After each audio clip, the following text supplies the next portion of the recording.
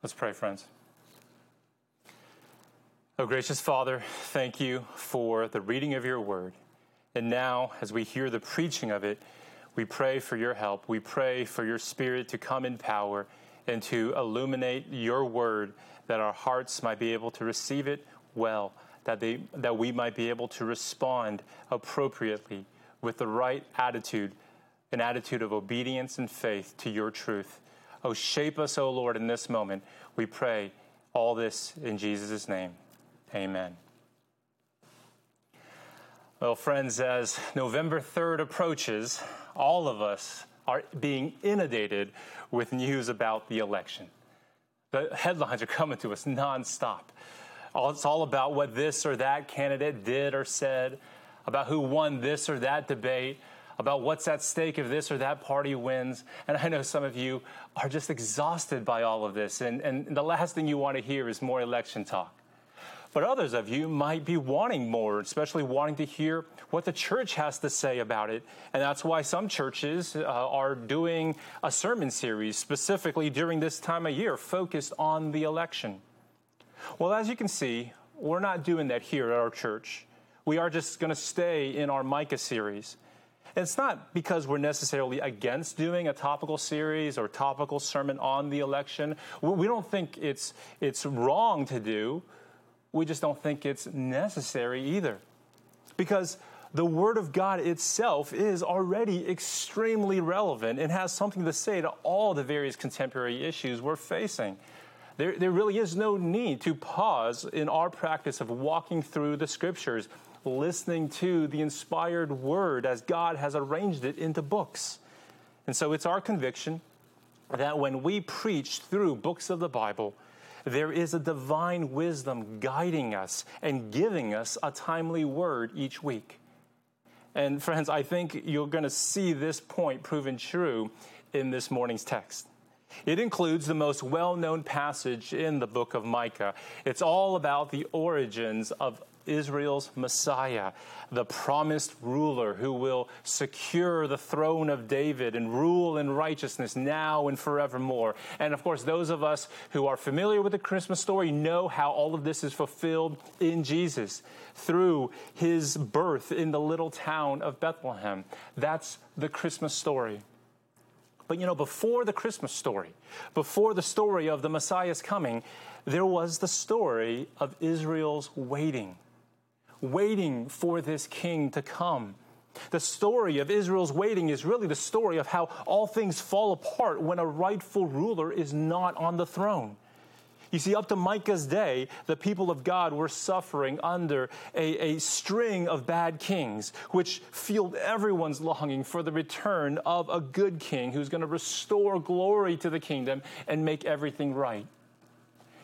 Now, if that sounds oddly familiar, well, that's because that's basically the plot line of all the greatest stories. In Robin Hood, you have the good King Richard far away in a distant land fighting the Crusades. And back home, his treacherous brother John has crowned himself king. He is a terror on the throne, and the people are longing for the return of their rightful ruler. In Tolkien's Lord of the Rings, the people long for the return of Isildur's heir. With the shadow of Mordor stretching across Middle-earth, everyone is waiting for the rightful ruler of Gondor to reclaim his throne and to push back and to resist the growing evil. Or, if you think about C.S. Lewis's Narnia series, every time there was no son of Adam or daughter of Eve on the throne, Narnia would fall into ruin. Truffle Hunter the Badger, he reminds the reader, quote, that Narnia was never right except when a son of Adam was king. And so they wait. They wait for the return of the king. Now, where do you think all of these beloved stories got their inspiration? Friends, there's a good reason why these storylines resonate with us. They speak really to a common truth about the human condition, that we all have within us a deep need for a good king to reign over us. If you think about the book of Judges in the Old Testament, that will offer a perfect illustration of what happens when that deep need is not met, when there is no king over us. The book of Judges is a very dark book. It's filled with war and violence and horrendous atrocities. And the last verse in the book actually summarizes everything well for us. It says, "In those days, there was no king in Israel. Everyone did what was right in his own eyes." Now, I know that might sound like good advice to the ears of this world, but in Scripture, doing what is right in your own eyes is a recipe for disaster. It's going to bring ruin to you and to the world around you. What we need instead is to have a good king to reign over us. Now, in Micah's day, there was a king on the throne. He was even a descendant of David, but these kings all failed in some way. Apparently, just having a king doesn't solve the problem. What we need is a rightful king to reign over us. And friends, I think this is the same predicament that we find ourselves in today. We live in a society that's all about doing whatever is right in our own eyes. We have just bought into this idea that we are self-autonomous creatures that have the freedom to define truth and reality for ourselves. We are living as if we are our own kings and queens ruling over the kingdom of me. But where has that gotten us? It looks to me like our society is unraveling in the chaos. There's so much division, so much polarization. There's so much distrust and suspicion of our leaders. So many people are hoping that this upcoming election is going to bring us the right president or the right legislators, and they're going to appoint the right judges, and then they're going to all make everything right. But our text reminds us that what we really need is the rightful ruler that God himself will supply. We're going to see in our text 3 things that God is going to do to meet this deep need within us, this deep need for a good king to reign over us. First, we're going to see God painfully purge away all competitors to his rightful ruler. Second, he will surprisingly raise up an ancient ruler to pastor his people. And third, his ruler will send out a faithful remnant among the nations. So, our passage, if you're looking at it with me, is comprised of 3 oracles. Verses 2 to 6 is 1, and then you have verses 7 to 9, and lastly you have verses 10 to 15. Now, I'm actually going to start with this 3rd oracle, because I think by doing so, it's going to help us to better understand what's going to happen when a people lack a rightful ruler. Essentially, what people do is that we turn to other sources, looking for the kind of security and guidance and blessing that a good king would normally provide. This is what we see Micah focusing on in this 3rd oracle. What we're going to see in our first point is how God responds by painfully purging away all competitors to his rightful ruler. So look with me at verse 10. Now, as we've already noted in previous sermons, Micah was delivering these particular oracles during the reign of King Hezekiah. So that means during this time, the Assyrian army was looming large. They had already destroyed the northern kingdom of Israel, and now the southern kingdom of Judah was their target. And they had largely destroyed most of the land, and the sole holdout was the capital city of Jerusalem. Now, starting in verse 10, the Lord has a warning for his people. He says he's going to cut off access to the various sources that they have been turning to, these various competitors to his rightful ruler. These sources were stealing the trust that his good king deserves, and God won't abide that. And so notice how 4 times over the Lord says, I will cut off. Whatever it is you're relying on, I will cut off. In other words, when I cut it off, it's going to hurt. It's going to be a painful process, a painful purging. So listen first in verses 10 to 11. The Lord will painfully purge us of dependence on worldly might. And in that day, verse 10, And in that day, declares the Lord, I will cut off your horses from among you and will destroy your chariots, and I will cut off the cities of your land and throw down all your strongholds. So these verses are addressing our human tendency when we don't have that rightful ruler over us, our tendency to trust in earthly powers for our sense of security. In this case, we're talking about turning to military might. So horses and chariots were offensive weapons of war used by ancient civilizations. Fortified cities, strongholds, well, those were the defensive structures that people would look to for refuge. And so if they were scared, if they were feeling threatened, they would hide themselves in these earthly structures, and then they would trust in their military to rescue them from their enemies. Now, friends, I think it would be reading too much into this text to suggest that God was opposed to fortifying cities or to having a standing military or to spending money on a nation's defense budget. I think you can make a legitimate biblical case for having a strong military and also for having an effective law enforcement. Romans 13, for example, teaches us that God gives the sword to governing authorities to carry out his wrath on wrongdoers. So, Verse 10 is not condemning us for having a strong military or having a large defense budget, but it is condemning us for putting our trust in these things. Listen to Psalm chapter 20, verse 7. It says, some trust in chariots and some in horses, but we trust in the name of the Lord our God. That's what we're talking about here.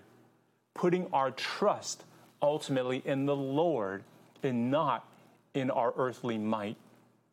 Secondly, in verse 12, the Lord will painfully purge us of a dependence on magic. So, purging us from a dependence on the military and now on magic. Listen to verse 12.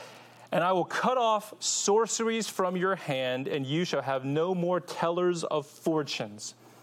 Now, I realize that few of us would even remotely consider ourselves as being dependent on magic. It's like not even something that crossed our minds. You have no interest in the occult or in astrology or consulting fortune tellers. And so this seems like a pretty irrelevant point. But remember that in those days, magic didn't look like a man pulling a rabbit out of a hat or a lady staring into a crystal ball. Sometimes, of course, ancient magic did involve a potion or an amulet, but it mainly had to do with invoking incantations, special words that you would say aimed at manipulating spiritual forces around you to give you guidance or to give you some kind of blessing or curse.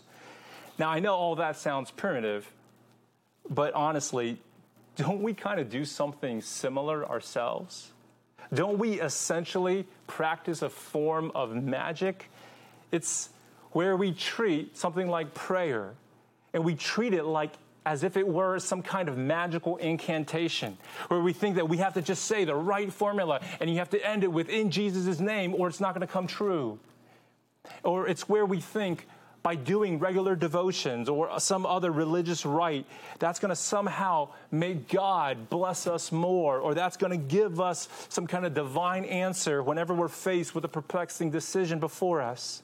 So, yes, I know we don't speak of us dabbling with magic, but maybe it's not that far-fetched to describe us as a people dependent on magic.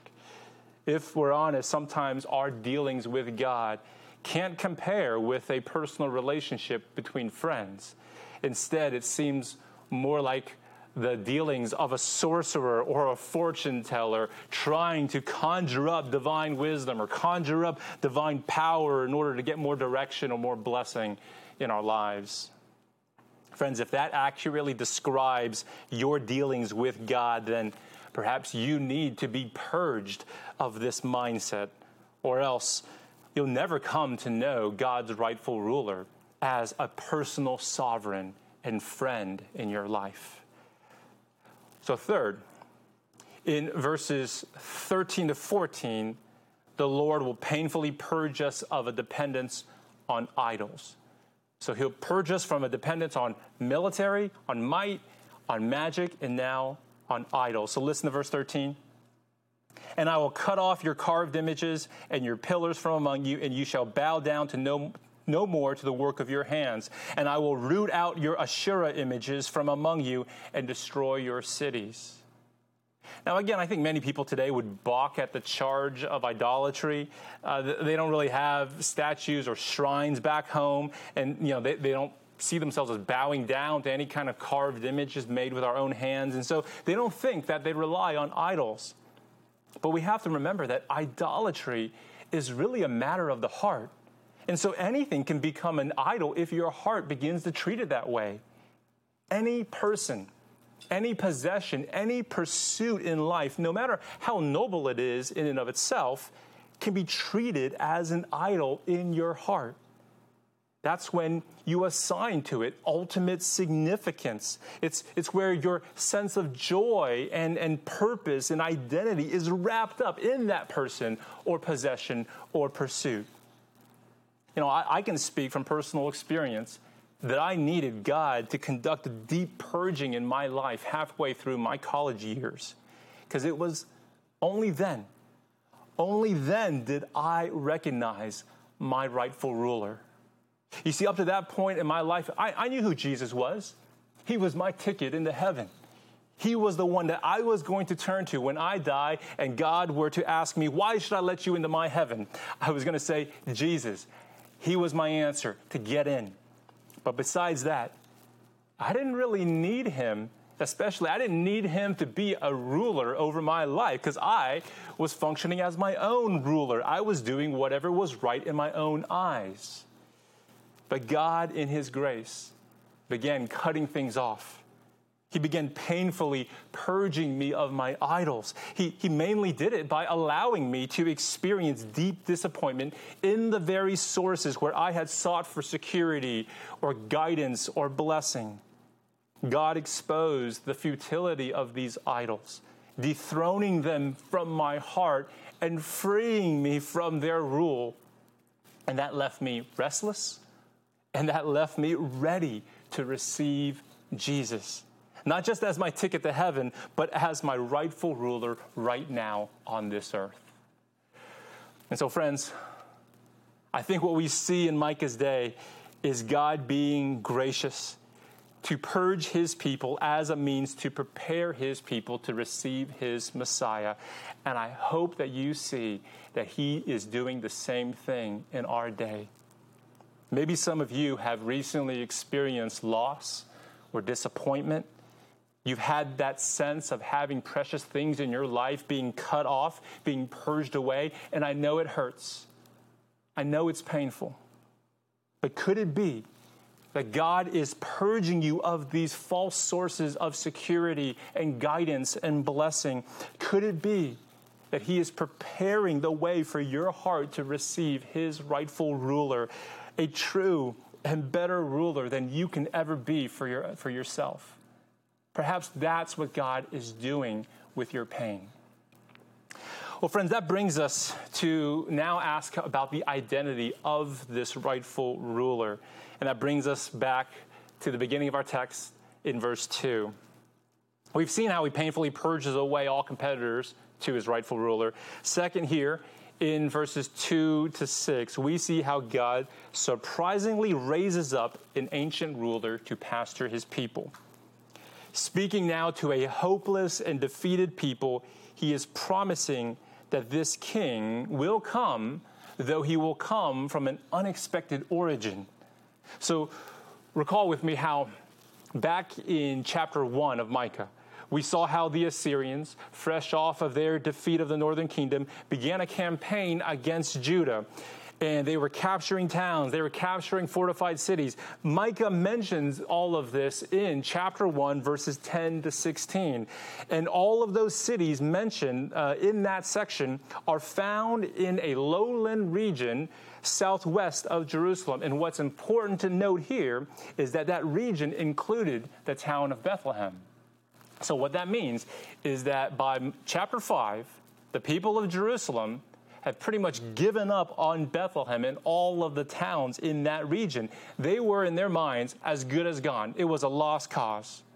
But then, suddenly here in chapter 5, verse 2, they hear Micah say, But you, O Bethlehem Ephrathah, who are too little to be among the clans of Judah, from you shall come forth for me one who is to be ruler in Israel, whose coming forth is from of old, from ancient days. So suddenly, they hear a glimmer of hope. But this hope is coming from a very surprising place. It's coming from Bethlehem Ephrathah. Now, Ephrathah is the name of the Judean district where Bethlehem is located. It's like saying Houston, Texas. And it was necessary here to mention the particular district because otherwise Micah's audience could have been confused with another Bethlehem that's located in a northern region in the land of Zebulun. And so it's like if someone was to tell you today that they're going to go and travel to visit Paris. And you're like, oh, cool. You're going to go to Paris, France? And they're like, no, Paris, Texas. Northeast of Dallas, right close to the Oklahoma border. And you'd be like, oh, okay, yeah, that's an important distinction there. Because it's very different. Because you were thinking of one, but it's actually another location. And that is just how obscure Bethlehem was in the days of Micah. It was not a prominent city that could be easily identified by its name alone. It's not like New York or London or Houston, right? These places, all you got to say is the name of the city, and you know exactly where you're talking about. Bethlehem, in this case, needed further identification. And really, that's because, as it says in verse 2, Bethlehem was too little to be among the clans of Judah. Now, what's that referring to? Well, what it's referring to is how when you go back to Joshua chapter 15, that is where you're going to see there a listing out of 46 cities of the tribe of Judah as the land was being settled and they're allocating the land to the various tribes and the cities within. Bethlehem doesn't even make that list of all of those cities. That's how small, that's how insignificant it is. Now, of course, its claim to fame is being the hometown of King David. And that connection to David is probably what's in view when it says here in verse 2 that his coming forth is from of old, from ancient days. It's essentially saying this Messiah is going to come from this ancient line of kings in the lineage of David. Now, I know someone might still argue that, hey, Bethlehem being the hometown of David, that's still a pretty big deal. But if you think about it, we usually associate famous people with the town that they got famous in, not so much their hometown or their birthplace. So, for example, when you think of Michael Jordan, you're probably going to associate him with Chicago. It makes sense. That's where he got famous. Now, basketball fans might know that he actually grew up in Wilmington, North Carolina. That's his hometown. And the avid fan is going to know that his birthplace was actually in Brooklyn. I think he moved to North Carolina when he was like 4 or 5. And so even a famous person, his birthplace or his hometown can still be rather obscure or just unknown. And I think that would be the case for the little town of Bethlehem. It was obscure. It was insignificant in the eyes of many. And yet God chose this insignificant little town to be the birthplace of his Messiah, the rightful ruler of his people. He didn't choose the town based on its prominence or its popularity. He didn't choose based on its strength and might. No, he chose based on its meekness and smallness, which really is so fitting when you learn more about this Messiah. Listen to verses 3 to 5. Therefore he shall give them up until a time when she who is in labor has given birth.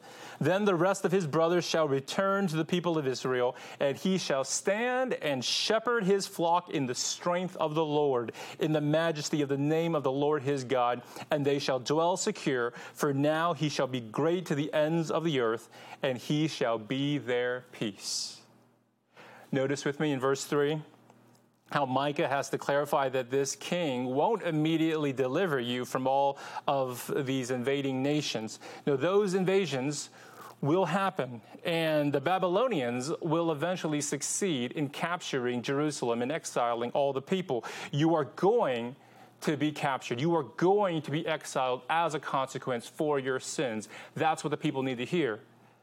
But it's because of this promise in verse 2, this promise of a rightful ruler, that Micah can say in verse 3, therefore, you can be sure that God will only give you up into exile for a time period, and then when it will end when she who is in labor has given birth. So when this rightful ruler is birthed, the exile will end. There will be an expiration date to this exile. So when the Messiah, when he comes, then it says, the rest of his brothers shall return to the people of Israel. That is referring there to all of the tribes of Israel who had already been exiled by the Assyrians. All of the scattered sheep around the region will return to God's sheepfold. Now notice with me the pastoral language that's being applied in verse 4. He shall stand and shepherd his flock in the strength of the Lord. Now, I know that might sound strange for a king's labor, a king's responsibility to be described as shepherding, because shepherds are known for their caring demeanor and for their patience with stubborn sheep and for their willingness to put their own lives at risk in order to protect their flock. But the truth is, you're probably not going to find too many kings or rulers or earthly leaders who fit that kind of a description. And notice with me how this rightful ruler is described as standing.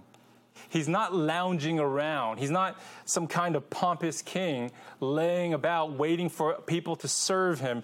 No, this Messiah is up on his feet, and he is up and about shepherding the people, pastoring the flock. Now, when we consider the meekness of the Messiah's birthplace and the nature of his kingship as defined in terms of a pastoral shepherding care, friends, I think we are led to one very clear conclusion. This Messiah, this rightful ruler, will be different from all those who came before him. You see, the kings of Jerusalem, who they were all born in fancy palaces, clothed in purple robes, sitting on ornate thrones, and they were all royal failures. But now, God is going to do something different. This time, born in a lowly cattle shed, wrapped in swaddling cloths and lying in a manger, we now have the rightful ruler, the right king. The king we all know we need to be reigning over us. One who came to serve and not to be served. One who came to give his life as a ransom for many. All in order that he might be our peace. Do you see that in verse 5? Look there. And he shall be their peace. Now, that's talking about peace on earth. The Messiah will one day bring earthly peace, bringing an end to all wars, all conflict, all violence and bloodshed. We already saw back in chapter 4, verse 3, that soldiers will beat their swords into plowshares and their spears into pruning hooks. There will be an end to all conflict, and that, my friends, will be a glorious day. But of course, there's a more glorious peace to be had. A more fundamental peace that first needs to happen before we can expect peace on earth. And that's having peace with God. You see, as sinners, our greatest need is to have the righteous wrath of God removed against us. Hostility between God and man must be reconciled. When the rightful ruler laid down his own rights and gave his life as a ransom for many, all who trust in him, we are told, will be saved. We will be at peace with God. And so, friends, if you don't know if you have peace with God, don't go another day without knowing. Don't go another day without experiencing this peace for yourself, having his peace and his favor and his loving kindness over you. You see, unlike earthly authorities, with this king, you don't have to earn these things. You don't have to prove yourself worthy. You have to simply receive these things by faith. That's the good news of the gospel. compared to the kings and queens of history, compared to dictators and tyrants, compared even to elected leaders of democratic societies, compared to them all, friends, this Messiah, he stands in a category of his own in how he embodies meekness and humility, selflessness and sacrifice. He can actually bring peace, and he can bring a disparate, divided people into one body, unified by his spirit of peace. That's what this ruler can do. And this unified people, this unified body is what Micah now describes for us as the remnant of God. We looked at this idea of a remnant last week, and there we saw how the promise of God is to preserve for himself a faithful remnant of Israel, and how that promise is ultimately fulfilled in the church. So when we read these prophecies right here about a remnant, they're not just referring to people of Jewish descent. These prophecies regarding a remnant are relevant to all of us who are in Christ Jesus, who make up the church. So let's see what God promises to do with this faithful remnant. Look with me now in verses 7 to 9. Here in this oracle, we see, and this is our third point, we see how God's ruler sends out a faithful remnant among the nations. So there is a global missional focus here. Look at verse 7.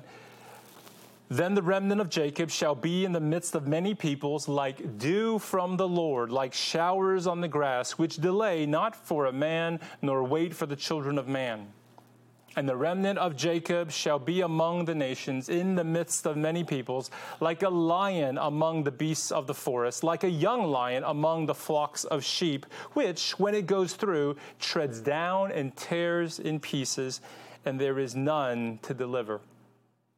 Now, notice there are two images being used here. One is of the people of God, his remnant, refreshing the nations, the unbelieving peoples of the world, just like how a morning dew or a spring shower would refresh a very dry and parched land. But then there is a second image of the people of God being like a young lion ravaging a flock of sheep, tearing it to pieces, which in context would suggest that the same remnant will, in one sense, bring refreshment, but will, in another sense, bring ruin. Now, I think with this second image, this image of a ravaging lion among the nations, I think what it ultimately is referring to is the biblical teaching that we find in places like Revelation chapter 19 that describes what's going to take place at the final end of history, when the church of God will accompany the returning Messiah, our rightful ruler, as he leads the charge to bring God's judgment and God's wrath upon the unbelieving opposition among the nations. So if you want to learn more about that, read Revelation 19. I think that's what it's kind of referring to ultimately. And I know that's a frightful image for the nations, that is, for the unbelieving peoples of the world. But that's why we need to focus our attention right now, before that final end comes, on this first image, on being a source of refreshment to the nations, on showering God's blessing on the peoples of the earth. As he blesses us, the church, with peace and favor and loving kindness, all found within the message of the gospel, we as the remnant are now sent out to be among the nations, to share those very blessings. As we are blessed by the gospel, we now bless others with the gospel. And of course, this idea of being blessed in order to be a blessing to the nations, that goes all the way back to the Old Testament, all the way back to Abraham in Genesis 12.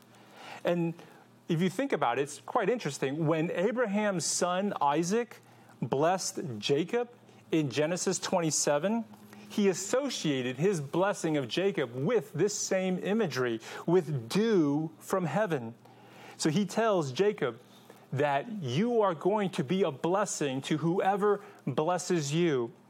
But we saw how in last week's passage in Micah chapter 4, we saw how Jacob, before he could be a blessing to others, he first had to be broken of his pride. He had to be broken over his sin. He had to be crippled before he could be a blessing. The only way he was going to become the dew of heaven was for him to first get a limp and to be broken, and then he could be used. And well, church, in the same way, we must be a broken and crippled remnant before we can be a refreshing dew that blesses the nations. So keep that in mind. Keep in mind how we need to be crippled and broken of our pride, of our sin. Keep all of that in mind as November rolls around, as the election approaches.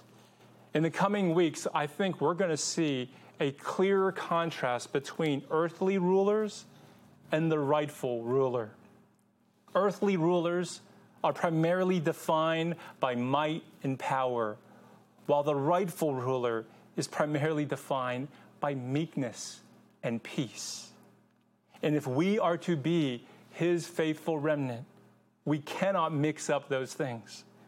We won't be a refreshment to the nations. We will actually lose our Christian witness if we conform to the patterns of this world and we begin to value might and power over meekness and peace.